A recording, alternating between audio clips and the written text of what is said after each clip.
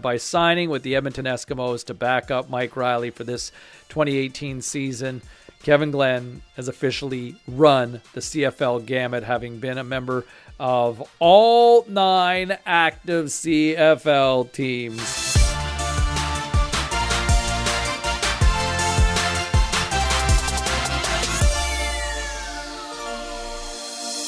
Hey everybody, it's your friends Chez and Balls here on the Waggle with another fun edition, and it's, guess what, Chez? It's quarterbacks, and more quarterbacks once again, because that's been the reigning story this offseason, buddy. You thought you were a DJ when we were about to record this episode. As we talked, you said, it's the hits, play the hits, play the hits, play the hits. The quarterbacks are the hits. It is what it is. This is a show jam-packed with quarterback news. One of those breaking stories. Our boy KG going to Edmonton, which is he's now on every CFL team, which is crazy to even think that somebody could do that. We'll talk about that a bit later, but. That's the one that's I cracked up when I saw that. Absolutely. It just seems right. It just seems right. You felt good about it. You're like, yeah, he's done it. He's run the gamut. I mean, I feel like if you've come that close, and I'm sure it's not always fun trying to find a place to live. Like, think about that. For anybody that's had to move, like, to me, moving is one of the most stressful, pain in the ass things you'll ever do in life. Never mind doing it like 9 times. And I've relocated. Have you ever had a hemorrhoid? Sadly, I have had a hemorrhoid. Yeah. Oh.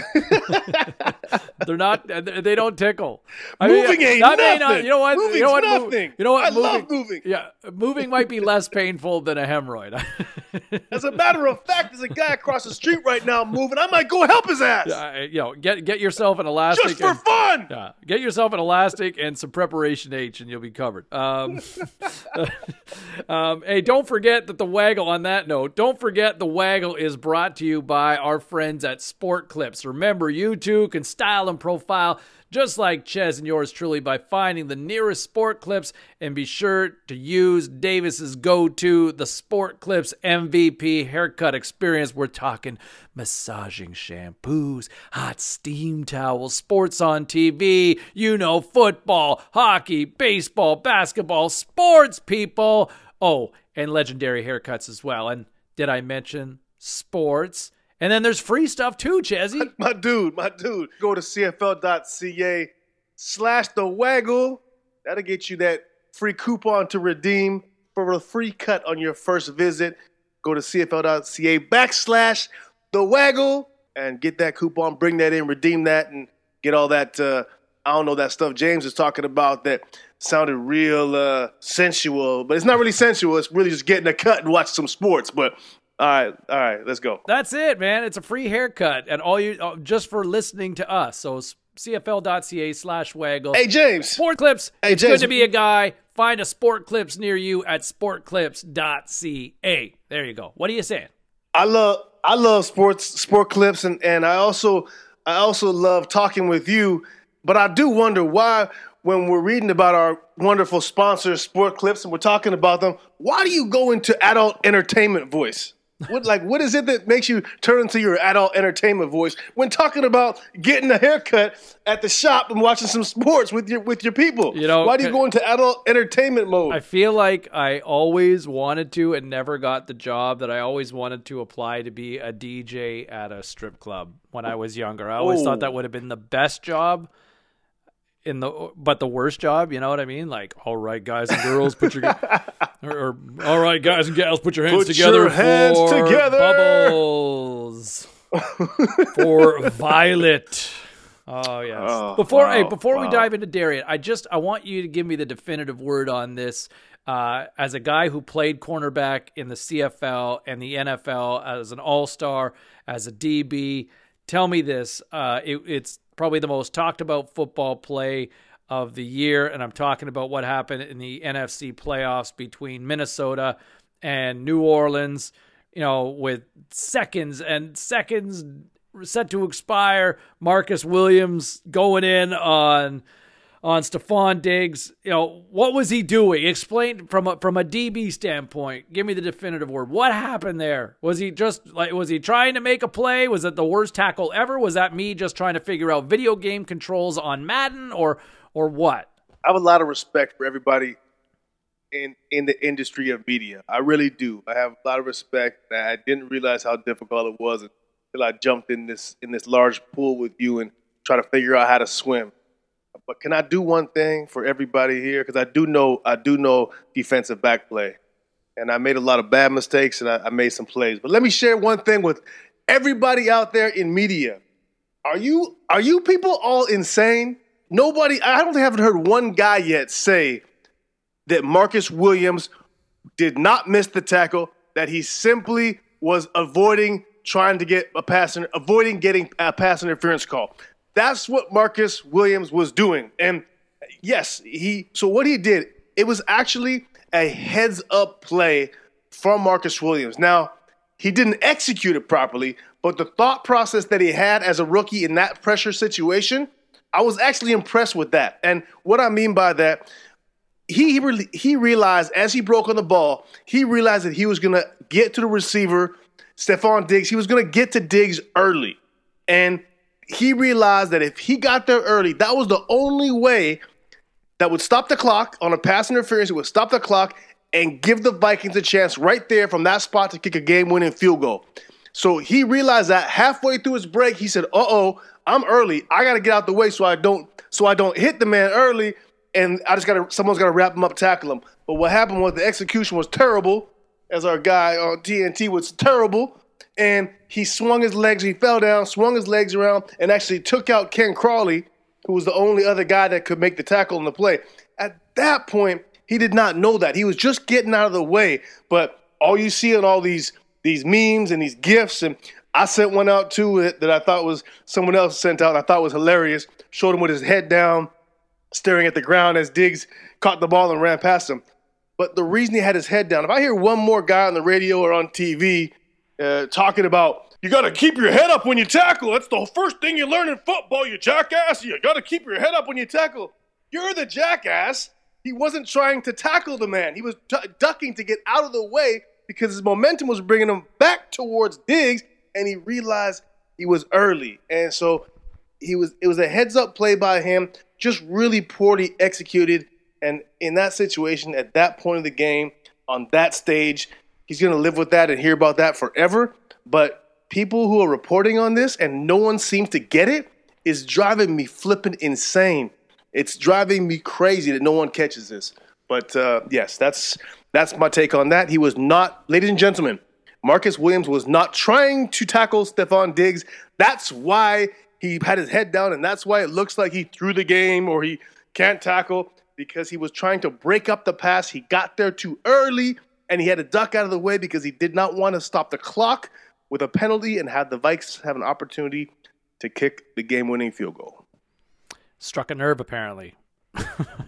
Damn right. I like it. Okay, let's dive in here. It's insane. I've heard it on every station. Yeah. It's insane. It's absolutely insane. Yeah, well, there you go. In defense of Marcus Williams right there, and a logical explanation from a guy who's played the position and played it at an incredibly high level. So, Chezzy, let's dive in here. You touched on double D's, and let's start with debate. Let's start with, well, okay, it's a subjective thing. Let's start with double D's. Sure. And Darian Durant, his time with the Montreal Alouettes, effectively a one and done with respect to a season, as he was cut or released by the Montreal Alouettes.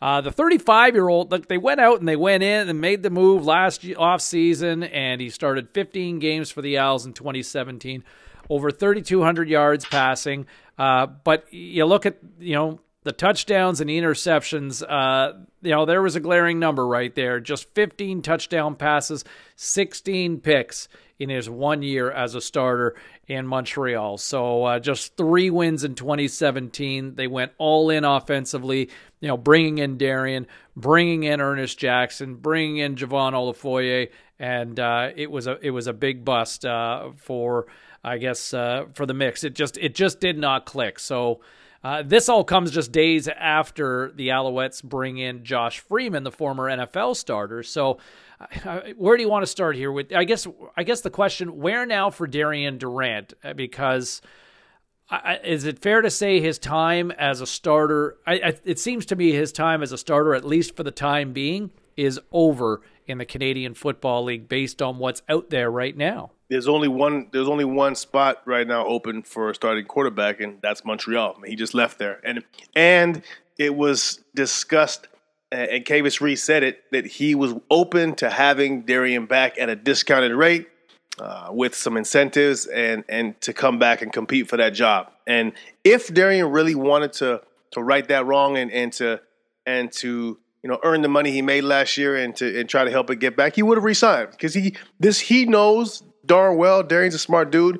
He knows that this was the best situation for him to be a starting quarterback. Now, he might not believe in the process there, and for him and what happened last year and how porous that offense looked and how that roster was just I've said it time and time again, that roster was the worst, talent-wise, was the worst roster in the league. It is what it is, and they're going to make changes, and I hope, it seems Kavis has said at the meetings that we heard about out there in Banff that this is going to be a whole different roster. It's going to have a different look to this roster, and I'm glad to hear that, because I heard many times in press conferences and in the media that they felt like they had the talent to win games. And I kept hearing that. And I even heard the president, Patrick Boivin, say that they felt like they had the talent to win games. Well, guys, you don't, and you didn't. And if you think that you did have the talent to win those games, it's going to be the same thing next year. And so that being said, for Darian, I will say, he had a raw deal in that, because he gets a lot of the blame. And he was working with a half a deck in regards to talent, but he didn't help himself. And he didn't help himself because he didn't play well. Not only was he inaccurate and missing throws, quite consistently, but the big thing to me with Darian is the passion I didn't see. And I'm not going to question the character or the drive of Darian Durant, because he's a Grey Cup champion. He's proven to be a very, very good quarterback in this league for a long time. He obviously wouldn't be where he is in athletics in his life if he wasn't a gamer and didn't have heart. But the way he carried himself on the field when they were consistently getting drugged, as a fan, as a teammate, I wouldn't like it. And it's not everyone can be, Tom Brady or Mike Riley, guys who are rah, rah, rah all the time. But, you can only be a cool customer when you're winning. When you're getting whooped, sometimes you gotta slam your fist on the table and say, enough's enough. I'm gonna make a play. I'm gonna do something. And I continually, as I call the games for TSN Montreal, and I continuously said, you know what? This is a game that Darian's gonna come out and he's gonna put the team on his back. And I didn't see that, and not from an execution standpoint, but from I didn't see it from an execution standpoint either. But I didn't see it as he was trying to put the team on his back, and that's the part that frustrated, I think, a lot of Owls fans, and that's why this decision was an easy decision to move on, because that fan base, I think they're trying to build something there, bringing in Mike Sherman and a new coaching staff. I think they're trying to build something, bringing in Josh Freeman. I think they're trying to build something there, and you cannot bring back Darian.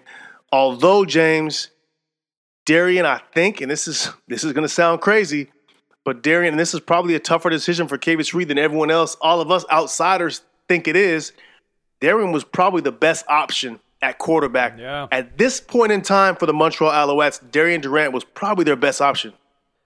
Yeah, at this point, it's hard to argue with that. With Zach Collaros ultimately going to the Riders, and what's out there right now for the time being, Franklin gone to Toronto. You weren't going to bring back Kevin Glenn, because you've already tried to experiment with that the year prior. Darian would have made. What's crazy to think.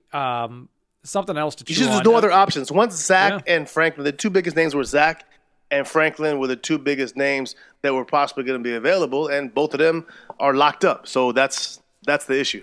So right now, I guess on the Owls roster, they've got Josh Freeman, who they signed. You've got pending free agent Drew Willie in the mix. You've got Matt Schultz, and you've got Antonio Pipkins. Yeah. So there's a lot of bodies, but Josh Freeman, I mean, no pressure, Josh, but you better be good, because at this stage of the game, I just don't know. To me, I would say at this point in time, Darian Durant will probably go into a backup scenario. And so where ultimately does that fall? I think at this point in time, the options that would come to mind for me right now would be Hamilton could be a possibility, depending on what happens with Johnny Manziel. And what they, if Manziel doesn't ultimately land in Hamilton, so then what do? You're going to need a legitimate backup quarterback, right, for Jeremiah Masoli. So do you bring in Darian Durant there? Do you consider him in Winnipeg, a team that would probably want to have an upgrade in terms of their backup quarterback, to have a veteran guy to be behind Matt Nichols? Might make sense there. And then there's the other one that I'll tell you what, it hits home for me here on the West Coast, but a capable veteran backup for Jonathan Jennings in the event that Travis Lulay, and I think Travis Lulay, I think the Lions are probably going to turn the page on. It feels more and more likely that that's going to be the case, whether or not Travis Lulay comes back. And you suggested that if Travis Lulay does want to come back, maybe Montreal is a fit for the Owls to maybe take a flyer on him as an insurance policy or somebody to compete for a job with Josh Freeman. But I think that those are the three options that's come to mind for me now.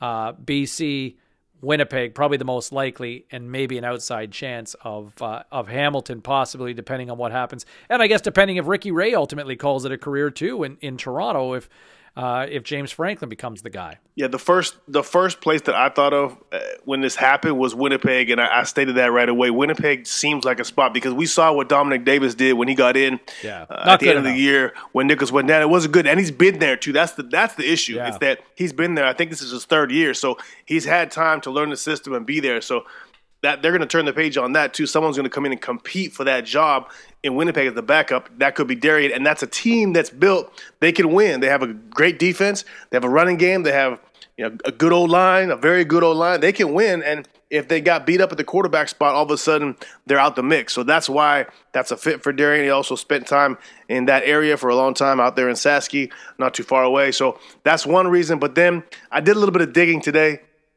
and yesterday evening, and I have some sources that tell me that Darian is more of a possibility in Ontario. I think Darian, I've heard this at a couple different places now that I think Darian wants to be in that area. So that being said, look at Darian for, as you said, Toronto and Hamilton, depending on what happens with the two guys that are still have yet to make decisions there, which you mentioned. That's Ricky Ray on his retirement, and that's the guy from from Texas A&M, that guy in his decision. So either one of those two places don't get, if Ricky doesn't come back or the Texas A&M guy doesn't sign, I'm with you.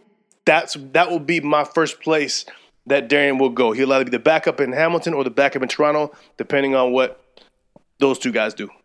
Yeah, that makes a whole lot of sense when you want to try to connect the dots on that. So that brings us to He lives in Atlanta, Georgia. He has folks in Ontario. He lives in Atlanta, Georgia. He wants to be out this direction. That makes sense, especially at this stage of his career at 35 as a veteran guy. And listen, he can still get paid and make some pretty good money in that sort of scenario. Which brings us back to, I guess, what the and then one more thing, James. As a backup as well, I just want to say, as a backup quarterback, you're less inclined to make a move, for your career versus your life. Because if you're the guy, then you say, you know what, I'm going to move to Winnipeg and be the guy because this is what's going to, for my career and yada, yada, yada. When you're not playing, if you're the backup, there's a chance you don't play at all. Now you got to think more about life choices and close to your family, close to your home, closer to other interests you have other than football. Makes sense. So which brings us to the now then for the Montreal Alouettes. And that's, I think they're hoping that Josh Freeman's going to be that guy. And here's a guy, he's only 30, so he's not ancient by any stretch, and he hasn't really played football in the last couple of years. So he's probably a fresh 30 by NFL or by pro football standards. But here's a guy who was a 3-year starter in the National Football League, Davis. And it's funny to think that, here's a guy who's a guy who's had a lot of success, and yet the news of him actually signing pales into comparison about, the other guy who might have some potential signing here in the Canadian Football League. And yet, look at what he's accomplished in the National Football League. A 3-year starter, almost 50 career touchdowns, started 61 games. Big guy, too. 6'6", 230 pounds. We'll see how that translates on the bigger field here in Canada, but here's a guy with legitimate pro experience who's played in pro systems that under Mike Sherman, this just might be exactly what Mike Sherman needs for his offense. Talent-wise, this is the right move. And you said it. Everyone's in awe over the other guy. This guy had way more success on the big stage at the big show in the National Football League. Josh Freeman had a whole lot more success than Johnny did. But, be fair, he also got drafted to a team that, had a defense and a run game in Tampa Bay, where it was a different situation in Cleveland. But nonetheless, he had some success in the NFL. You don't get picked 17th overall, first round 17th pick, unless you have tools. So Josh Freeman, the Montreal Alouettes and Mike Sherman have got a quarterback that has tools. He can make all the throws. Body-wise, I read one scout talk about that he's like Cam Newton in regards to what he possesses with arm strength and what he possesses with his frame, and it's real. The one thing that you hear about, I talked to someone who actually played with Josh, and the discussion was accuracy, and that he didn't have accuracy and didn't seem to be getting better, and that was kind of the issue I think happened there. Is he wasn't getting better. You hear conversations. I've read of these conversations of some immaturity issues. So but these are he was young in the league, and now he's probably matured and he's learning. Now he's getting a second chance. But you talk talent, and the Owls have got a guy who is a talented quarterback. So from that standpoint, and he's. You know what? Mike Sherman's bringing in a new system anyway. So the good thing is everyone's starting fresh. So we talk about the Owls having 3 rookie quarterbacks or 3 young quarterbacks. It wouldn't matter who was there to a certain extent because obviously reading defenses will make a whole lot of difference. But everyone's learning from scratch out there in Montreal. So at least makes it a little bit closer in that regard for a fresh guy to come and take that job.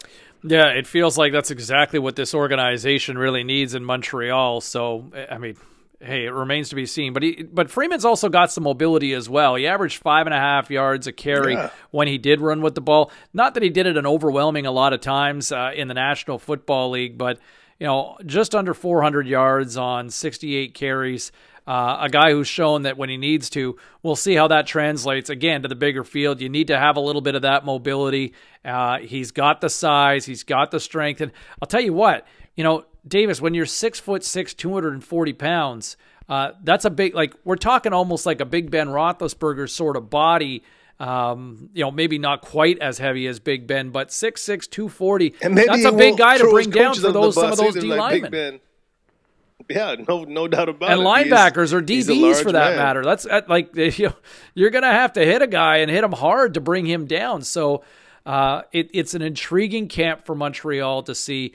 I also think that they're going to need to address having a veteran guy in there, whether they ultimately decide to keep Drew Willie just as a guy who can be a veteran with quarterback experience in the CFL. I don't know if you can go with Freeman, Schultz, Pipkin as your 3-headed monster. Maybe there's the possibility, we've talked about it before, Travis Lulay is possibly a fit there, but Montreal, I guess they're hopeful that another NFL sort of cast-off can be that guy. And listen, in fairness, and this isn't just a quick sample size for Josh Freeman, he was up here last summer and worked out with the team. He's obviously been on the radar, right? I saw him at a game last year on the sideline. So he was there, and that's a conversation.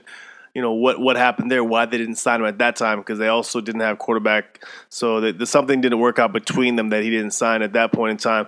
But another note, I do want to touch on the Travis Lulay situation because his name is being tossed around as a possible guy. I really have my doubts that Travis would want to, and I just spoke about this in regards to Darian moving, staying closer to home. at this point in his career. And I think Travis is on that same road. I don't think that he's going to want to leave and go unless the situation was ideal. I think he likes what he's got his whole family there. He's got young kids. He's been there a long time. I don't see him coming off a major injury. Nothing's going to be handed to him in Montreal in regards to because of where he's sitting with his injury. There's no security in what's going on there in regards to the football side of things. So for that reason, I don't think that Travis is going to be a fit at all. I think Travis will be much happier at this point in his life to be a backup in BC and to once he gets healthy to fight for that job again. That to be fair is rightfully his for what he showed in his sample there. I think you can wipe you can keep Travis's name on that list because he's a guy who might be available, but you can wipe his name off the list because it's not going to be a fit. Well, again, it goes back, I guess, to destination where his family is, in just northern Washington State, and does he want to go all the way across the continent? It's one thing if it would be in a scenario going to Edmonton or maybe to Calgary, where it's a 90-minute flight or something, or just over an hour flight compared to a 5-hour flight in commitment. It's not like it's a drive either, right? So, or a team that was loaded with a system or ready and weapons that were already exactly. That's another scenario where his family might say, you know what, Trav, you only got a few years left. We'll pack up and we'll come there for 6 months and let's do this. But with the uncertainty in regards to everything going on, like you say, ready to win, I don't think it's happening. Yeah, okay. So how about a feel-good story? Kevin Glenn, I mean, I don't know how much he loves moving around, but at the same time, Kevin Glenn is he's hit them all. He's hit them all. He's been a member of the organization. Didn't necessarily play in a game for every team, but by signing with the Edmonton Eskimos to back up Mike Riley for this 2018 season, Kevin Glenn has officially run the CFL gamut, having been a member of all 9 active CFL teams here by making this move this week. In one breath, you kind of chuckle. I'm happy to see this, though, man. Like, I'm kind of happy this happened. I don't know. Is that quirky to say? I don't know, but I will. I'll tell you one thing. It might take a second to hear that, but here it is.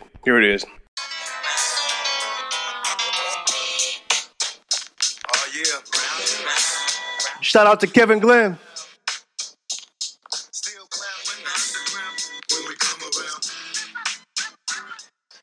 He get around.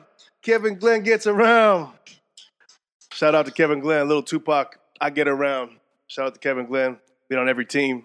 And you do get around, brother. He does get around.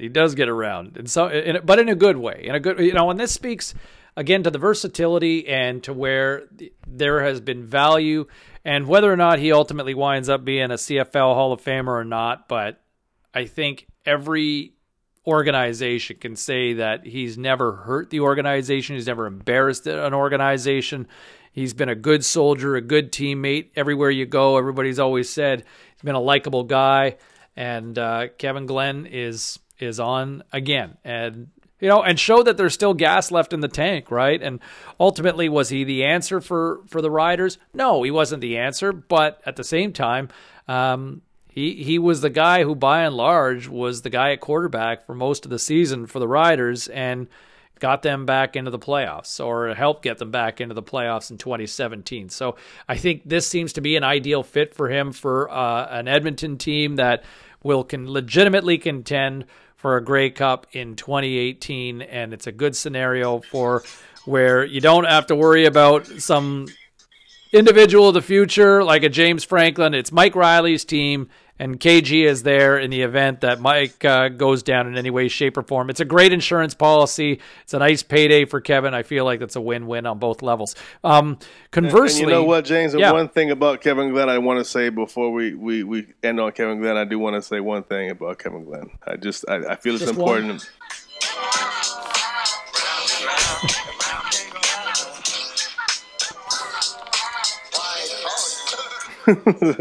Kevin, you get around. All right. I feel like I would have gone with the nerdier sort of Beach Boys. Round, round, get around. I get around. Thank you for making us hipper and fresher at this stage of the game, buddy.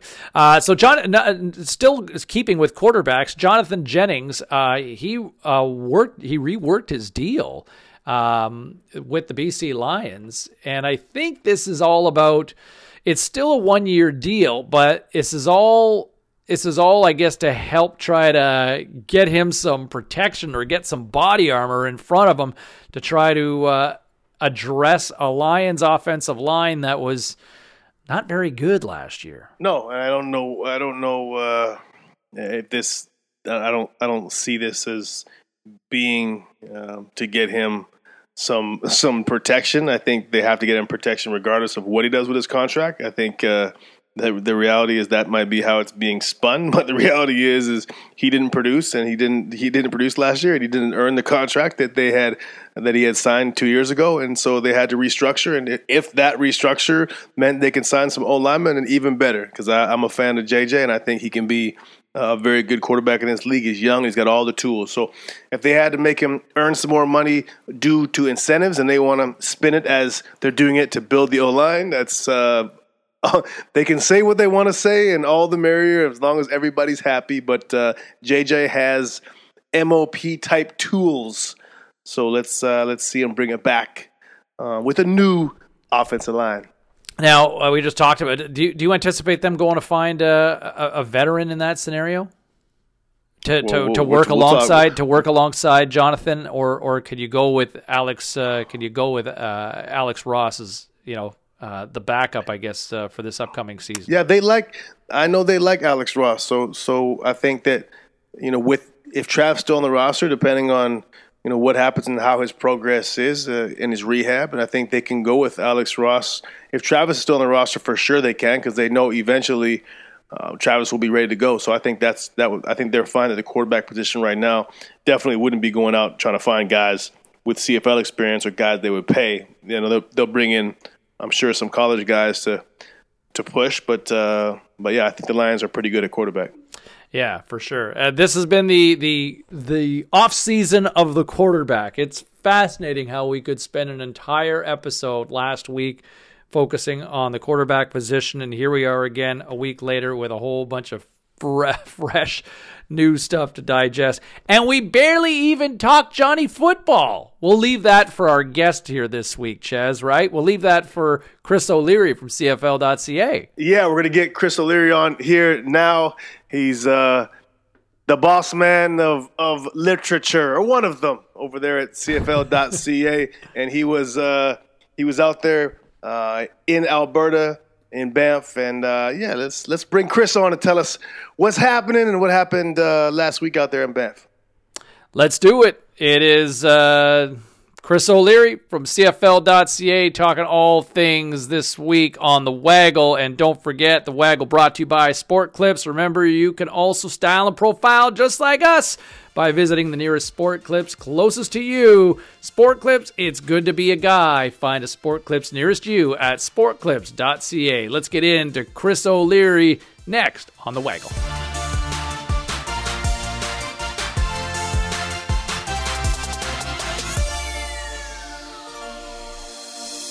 Pleased to be joined at this time by one of the authoritative voices, or at least keyboard warriors, when it comes to talking all things CFL from CFL.ca, Chris O'Leary. Chris, welcome back to The Waggle, my friend.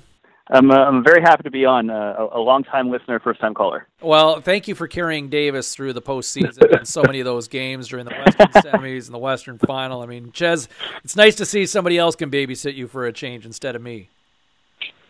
It was nice to have. It was nice that CFL.ca, our budget this year allowed us to get somebody out west that could actually contribute to the coverage this season, not like in seasons past, Mr. Cebulski. Yes. Shots fired. Hey, it was a bit of a homecoming, so to speak, to be back in Alberta last week. With the great minds gathering in Banff. Nice time of the year. I don't know if you brought your skis or not, but I guess first things first, what was your big takeaway? I mean, lots of discussion. It's been a busy off season already, but what was your maybe big takeaway to kick things off here? I thought it was just, for me, it was interesting just to see all the GMs kind of together at the same time. Jim Pop wasn't there, but then we had 8 out of the 9. just all kind of in the same room. And it was kind of cool just to catch them at this time of the year where I think maybe Ken Austin excluded. There's not a lot of pressure on these guys. And, I think Ken's, trying his hardest to work something out with Johnny Manziel. But the other GMs, and I think Ken was good too, but like I think everybody was kind of a little bit more laid back than you would catch them during the season when they're worrying about every little aspect and facet of their team.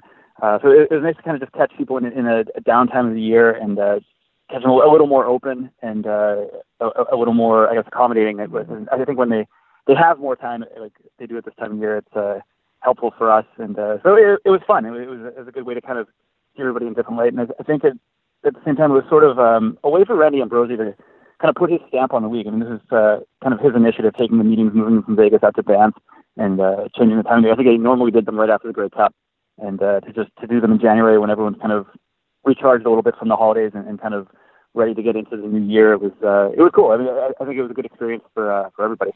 Let's go from this standpoint. You spent some time covering Ed Hervey in Edmonton, and now here he is in BC. And I think, being here in Vancouver, the one thing I kind of get a sense that seeing Ed Hervey on the back end of his time in Edmonton, I just remember being at a practice, during the postseason in 2016. And it was just, he just seemed like a different guy, just very, hey, get out of here. You're not allowed to stand around here. And it was like, wow. And not to say that he's got to be my best friend or anything like that, but there was an arrogant approach, it felt like, with Ed Hervey, and a real distance from, the people that cover the team on the day-to-day. And listen, he doesn't have to be their friends, but at the same time, that's not going to work to help sell tickets in a market that's struggling, to put it mildly, right now.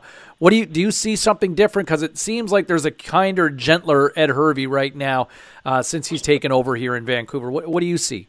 Yeah, I mean, it was funny to see even the first 5-10 minutes I spent with him. I think it was Tuesday in Banff. I think he had just arrived, and it kind of felt like the Ed of old, like before he was the Eskimos GM. I mean, I think I was around Ed from 2008 through until 2015, and before he got that GM job, he was very approachable. Like, probably one of the most friendly guys you'd see around the facility when he was in the scouting side of it. And it was kind of back to that, and and maybe part of it, like I was saying before, is that you've caught these guys at a time of year where they're not as much, under as much pressure, and it's a little easier for them. But no, it was nice, and it was I think one of the things he said to me, and I think one of our PR guys, Olivier Poulin, he was joking about being anti-media, and he said, I'm not, and I think he learned some things from his time at Edmonton, and like you were saying, James.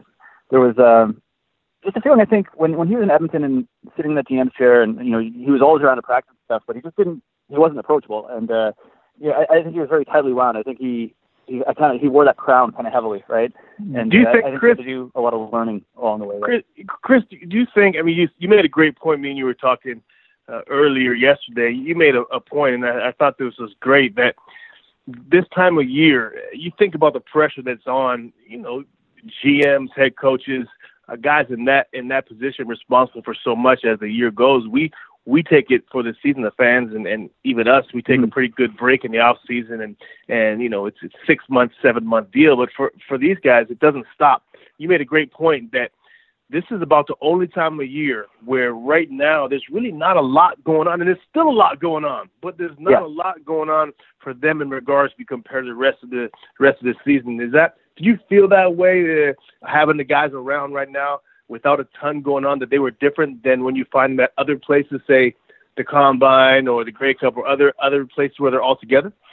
I think so, and I think each GM is different, but I think ultimately, they all know that whatever decisions are made under their watch, it kind of falls on them good and bad, right? And I think that's a pressure they carry, like you said, at the Combine, through training camp, when the season gets going, and when your season's off to a good or a bad start. I think a GM is always worried about what's in front of them and what's 5, 6, 7 steps ahead of them. They're always thinking about the future as well. So I think this was kind of a unique time where you're still a good month away from free agency. Most of the GMs, I think, have kind of re-signed the key guys for their teams that they've wanted, or they've made the changes that they've wanted to make. And it's kind of like the tiny eye of the hurricane, right? Where you've got that little bit of downtime. I think it kind of relaxes. James, let me throw this one at you as well. it's funny because you mentioned Ed Hervey and how he was previously, and I felt the same thing. I played with Ed. I have a relationship with Ed, and when he did come on, we were there the same week in Edmonton playoffs, and he might have been focused. It's an important week. It was the Western playoffs, so it's important. But he did come there, sunglasses on, hat on, very not approachable, like you said. Do you think, and now I've noticed him different in my interaction with him since he's been in BC, and now Chris saying the same thing, I've noticed different. Do you think he's learned something, and do you think, and this goes to what we do as well, and coaches as well, you have this perception of what it's supposed to be like to be a GM when you see them on TV, or even for broadcasting, like when we do stuff, I catch myself still. And it's one of the things you try not to do is get that voice. Hi, I'm Davis. Like, no one wants to hear that junk. They just talk to me, how I talk. But that's how if anyone who knows you, that's how you talk normally. That's the thing. That's why you're a natural, but you do that's how you talk normally. But for me to talk like, hi, I'm Davis, I sound like an idiot. But that's kind of how I equate that to Ed. And to how you see him. It's like, that's not the Ed that I saw before. It's that he's now doing what he thinks you're supposed to do as a GM to keep that. And I think to a point, you can't be, goofy, or you can't be too close to people, like you said, James. I don't want to be your best friend, and you do have to have that aura about you. I've said it about other guys who wanted these jobs, who were candidates for jobs in the past, whether it's a head coach or GMs, and I look and I say, you know what? You've heard me say this, James. He just doesn't have that it factor. And whether he knows X's and O's, or he's a nice guy, or you can trust him, if you don't walk down the sideline, or you don't walk in the room and have that presence about you, you just can't lead. And I think maybe Ed had that feeling, when he first got the job. Chris, you tell me. I mean, it's, to me, talking to Ed, in my experience since he's taken over here in Vancouver, I think there's a hint of, hey, I'm a bit of a victim of circumstance. It wasn't really, my scenario. But that being said, it does feel like he's a little more approachable. And again, it might be the off season. And then there's, definitely different mindsets for human beings during the season and during the off season in pro sports. And I'll give you a perfect example for anybody that's a hockey fan. Mark Crawford, when Mark Crawford was a coach of the Vancouver Canucks, he earned the nicknames Summer Crow and Winter Crow. And Summer Crow, Mark Crawford was affable and enjoyable and a pleasure to talk to and be around. And it was, hey, Chris, hey, Davis, hey, James, how are you guys? But, in the winter, he'd walk right through you and he wouldn't see you. He would make a point of ignoring you because it was the season and he was in game mode. Tell me this, Chris, going further to that, take the listeners into a little bit and myself as well. What was it like around the beautiful Fairmont Banff Springs there around the hotel when they weren't in meetings and stuff? Is it, and I don't need details specifically as to who and how, but would you see several GMs at a table that they didn't have to be at together, not in the meeting sense, but just sitting there at a bar, 4 GMs beside each other, eating and drinking together? Or on their off time, did you see? No, I'm curious to see the dynamic of people. I'm sure the listeners are as well. Would you see 4 or 5 GMs and coaches sitting together, or would you see kind of guys with their own brass kind of going through things and hanging out with their families or their people on their own staff? It was interesting in just that I don't think there was a ton of staff with these guys. So I think maybe by circumstance they were sort of lumped together. And I know you'd walk through kind of a common area. They had the big kind of, vista views of the mountains and stuff, these big, huge windows, and tables set up by them. And, you'd walk by and you'd see Ken Austin and Ed Hervey sitting together and having a chat, right. Or, Kavis and Chris Jones kind of BSing together and hanging out. And so it was interesting that way. It was funny. I think Brock Sunderland approached Ed when I was talking with him that Tuesday, and I think that might have been the first time they met. Wow. And I was really surprised because Brock just went up to him right away and introduced himself. They were kind of happy to meet each other, and Brock went right into it and just said I've got a trade I want to talk to you about later. And Ed was like, yeah, okay, cool.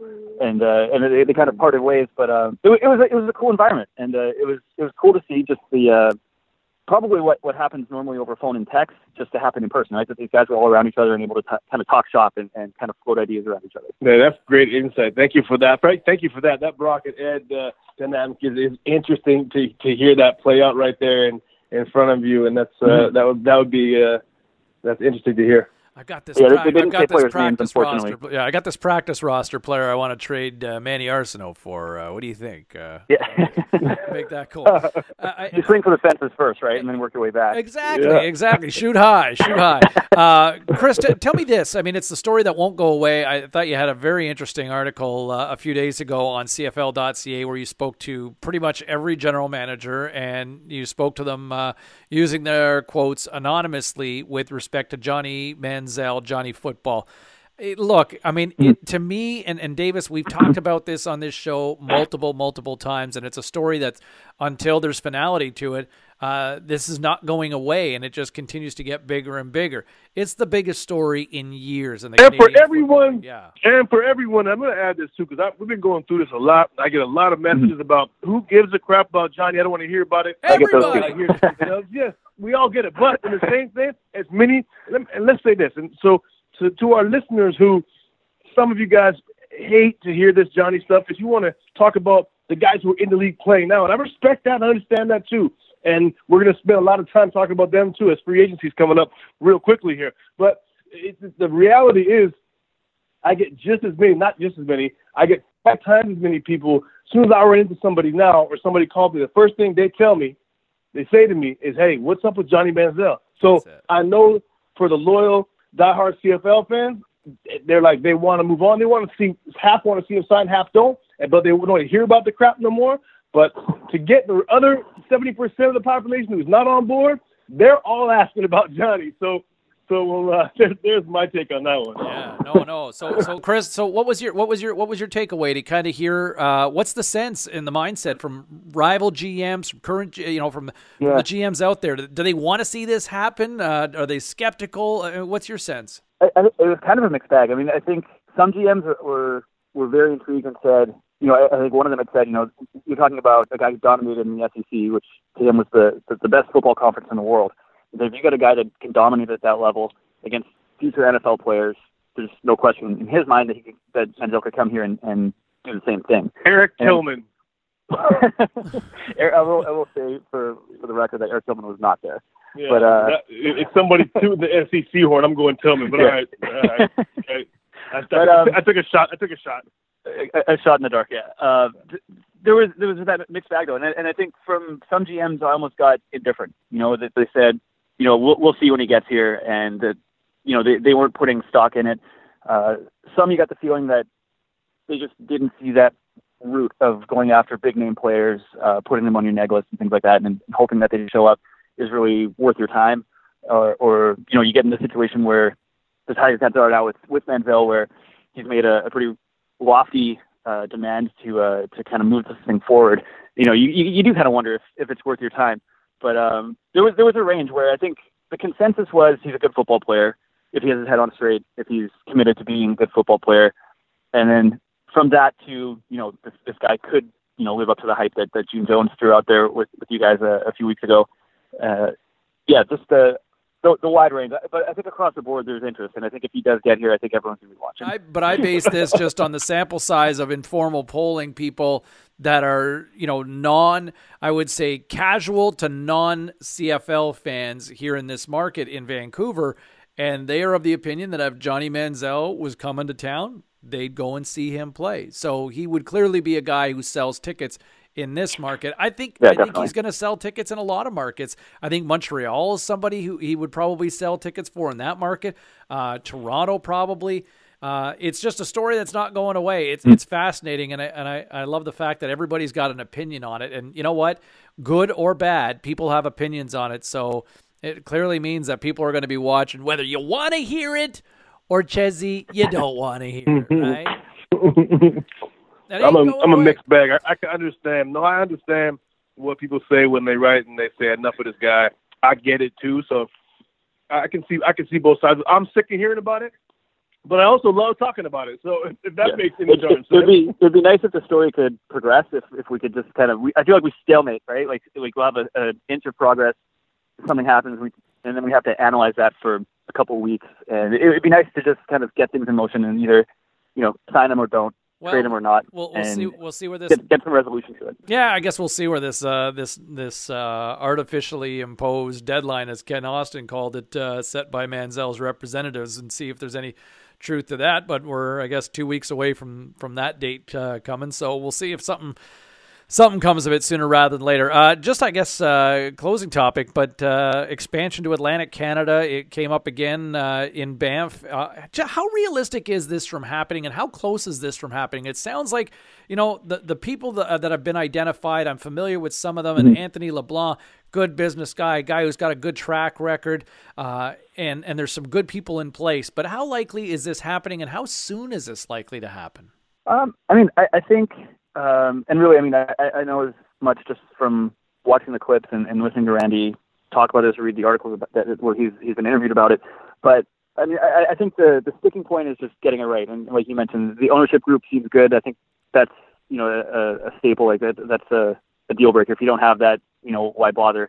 I think it seems like they have a good ownership group. The venue is going to be the huge thing, and how long it takes to get that together. But I think from Randy's side of it, I think he'd love to get this done. I think he's talked about this kind of completing the league. I think in Banff he told Dave Naylor it was kind of the last, similar to like the last nail that the National Railroad put down when they completed that. And I think he would love to see it. And just in terms of balancing the league out, putting 5 teams in each division, and just I think the most important thing, like Randy said as well, is just including Atlantic Canada. And I was born out there. I've got a ton of family out there. And I think they would just embrace it. And I think it'd be similar to the Riders, where it's not just a city, but it was a province. I think out in the Maritimes, it's an entire chunk of the country that would just embrace this and kind of flock to it. And I think they support the sports that they do have out there, whether it's youth sport or AHL teams or the semi-pro basketball teams that have come out there over the years, junior hockey. I think if it's one of the things that you set it up, you do it the right way, you build it, I think the people will come, and I think it'll be a great thing for the league and the country. Yeah, I was going to say similar to sorry, James, go ahead, bud. No, I was just going to say, just quickly, to that point, it sounds like all signs are pointing Halifax, but Ches, you spent a great deal of your playing career in Montreal. I don't know if you can speak to it completely in terms of Atlantic Canada, but there's been some suggestions by some people that say Moncton would be the better destination because it's more accessible to more Atlantic Canada cities that can make that as the better destination as opposed to Halifax, even though Halifax is the larger municipality. Yeah. The corporate dollar. It's got to be Halifax because the corporate money tells me it's got to be Halifax from a business standpoint. But I was going to say that it actually reminds me, and Chris, you talked about just how those people in the prairies, or in Atlantic Canada, in the Maritimes, what's theirs they love, and that's kind of how you talked about the support, and it's similar to Quebec, and the Alouettes haven't had that recently, but they used to, and obviously you see what happens in Quebec, how they support things, and I see the same thing in the Maritimes. It's just what's theirs they love, and I think they will. I know I spend a lot of time. I have a lot of family out there as well, and they support what's theirs. And I think it'll be a huge success in the Maritimes as well. So look forward to it, and I think it's coming sooner than later. Yeah, I think so. And I think a Grey Cup out there would be absolutely phenomenal. I think that would be something, if you're out there and able to experience that, I think it would be something that you'd never forget. We'll hold it in September. No. September Grey Cup, September, no drinking. Yes, exactly. That safety first, everybody. Yeah. Safety first. Hey, listen, Chris, thanks for doing this, man. Thanks for popping in. I appreciate the insight. You do a great job on CFL.ca. If people want to check in on anything else more, where can we find you? On Twitter, on social media? Yeah, on Twitter it's O'Leary Chris, and I have a Facebook page. I think it's by Chris O'Leary. All right, there you go. Well, there you go, everybody. If you want to go stalk Chris O'Leary, now you know where to hunt him down. Welcome to stalkers. He's kind of funny. He's kind of funny. Check him out. There we go. There's the stamp of approval from Ches right there. Chris O'Leary from CFL.ca talking all things Canadian Football League, joining us this week on The Waggle. Thanks again, everybody. We'll talk to you again next week.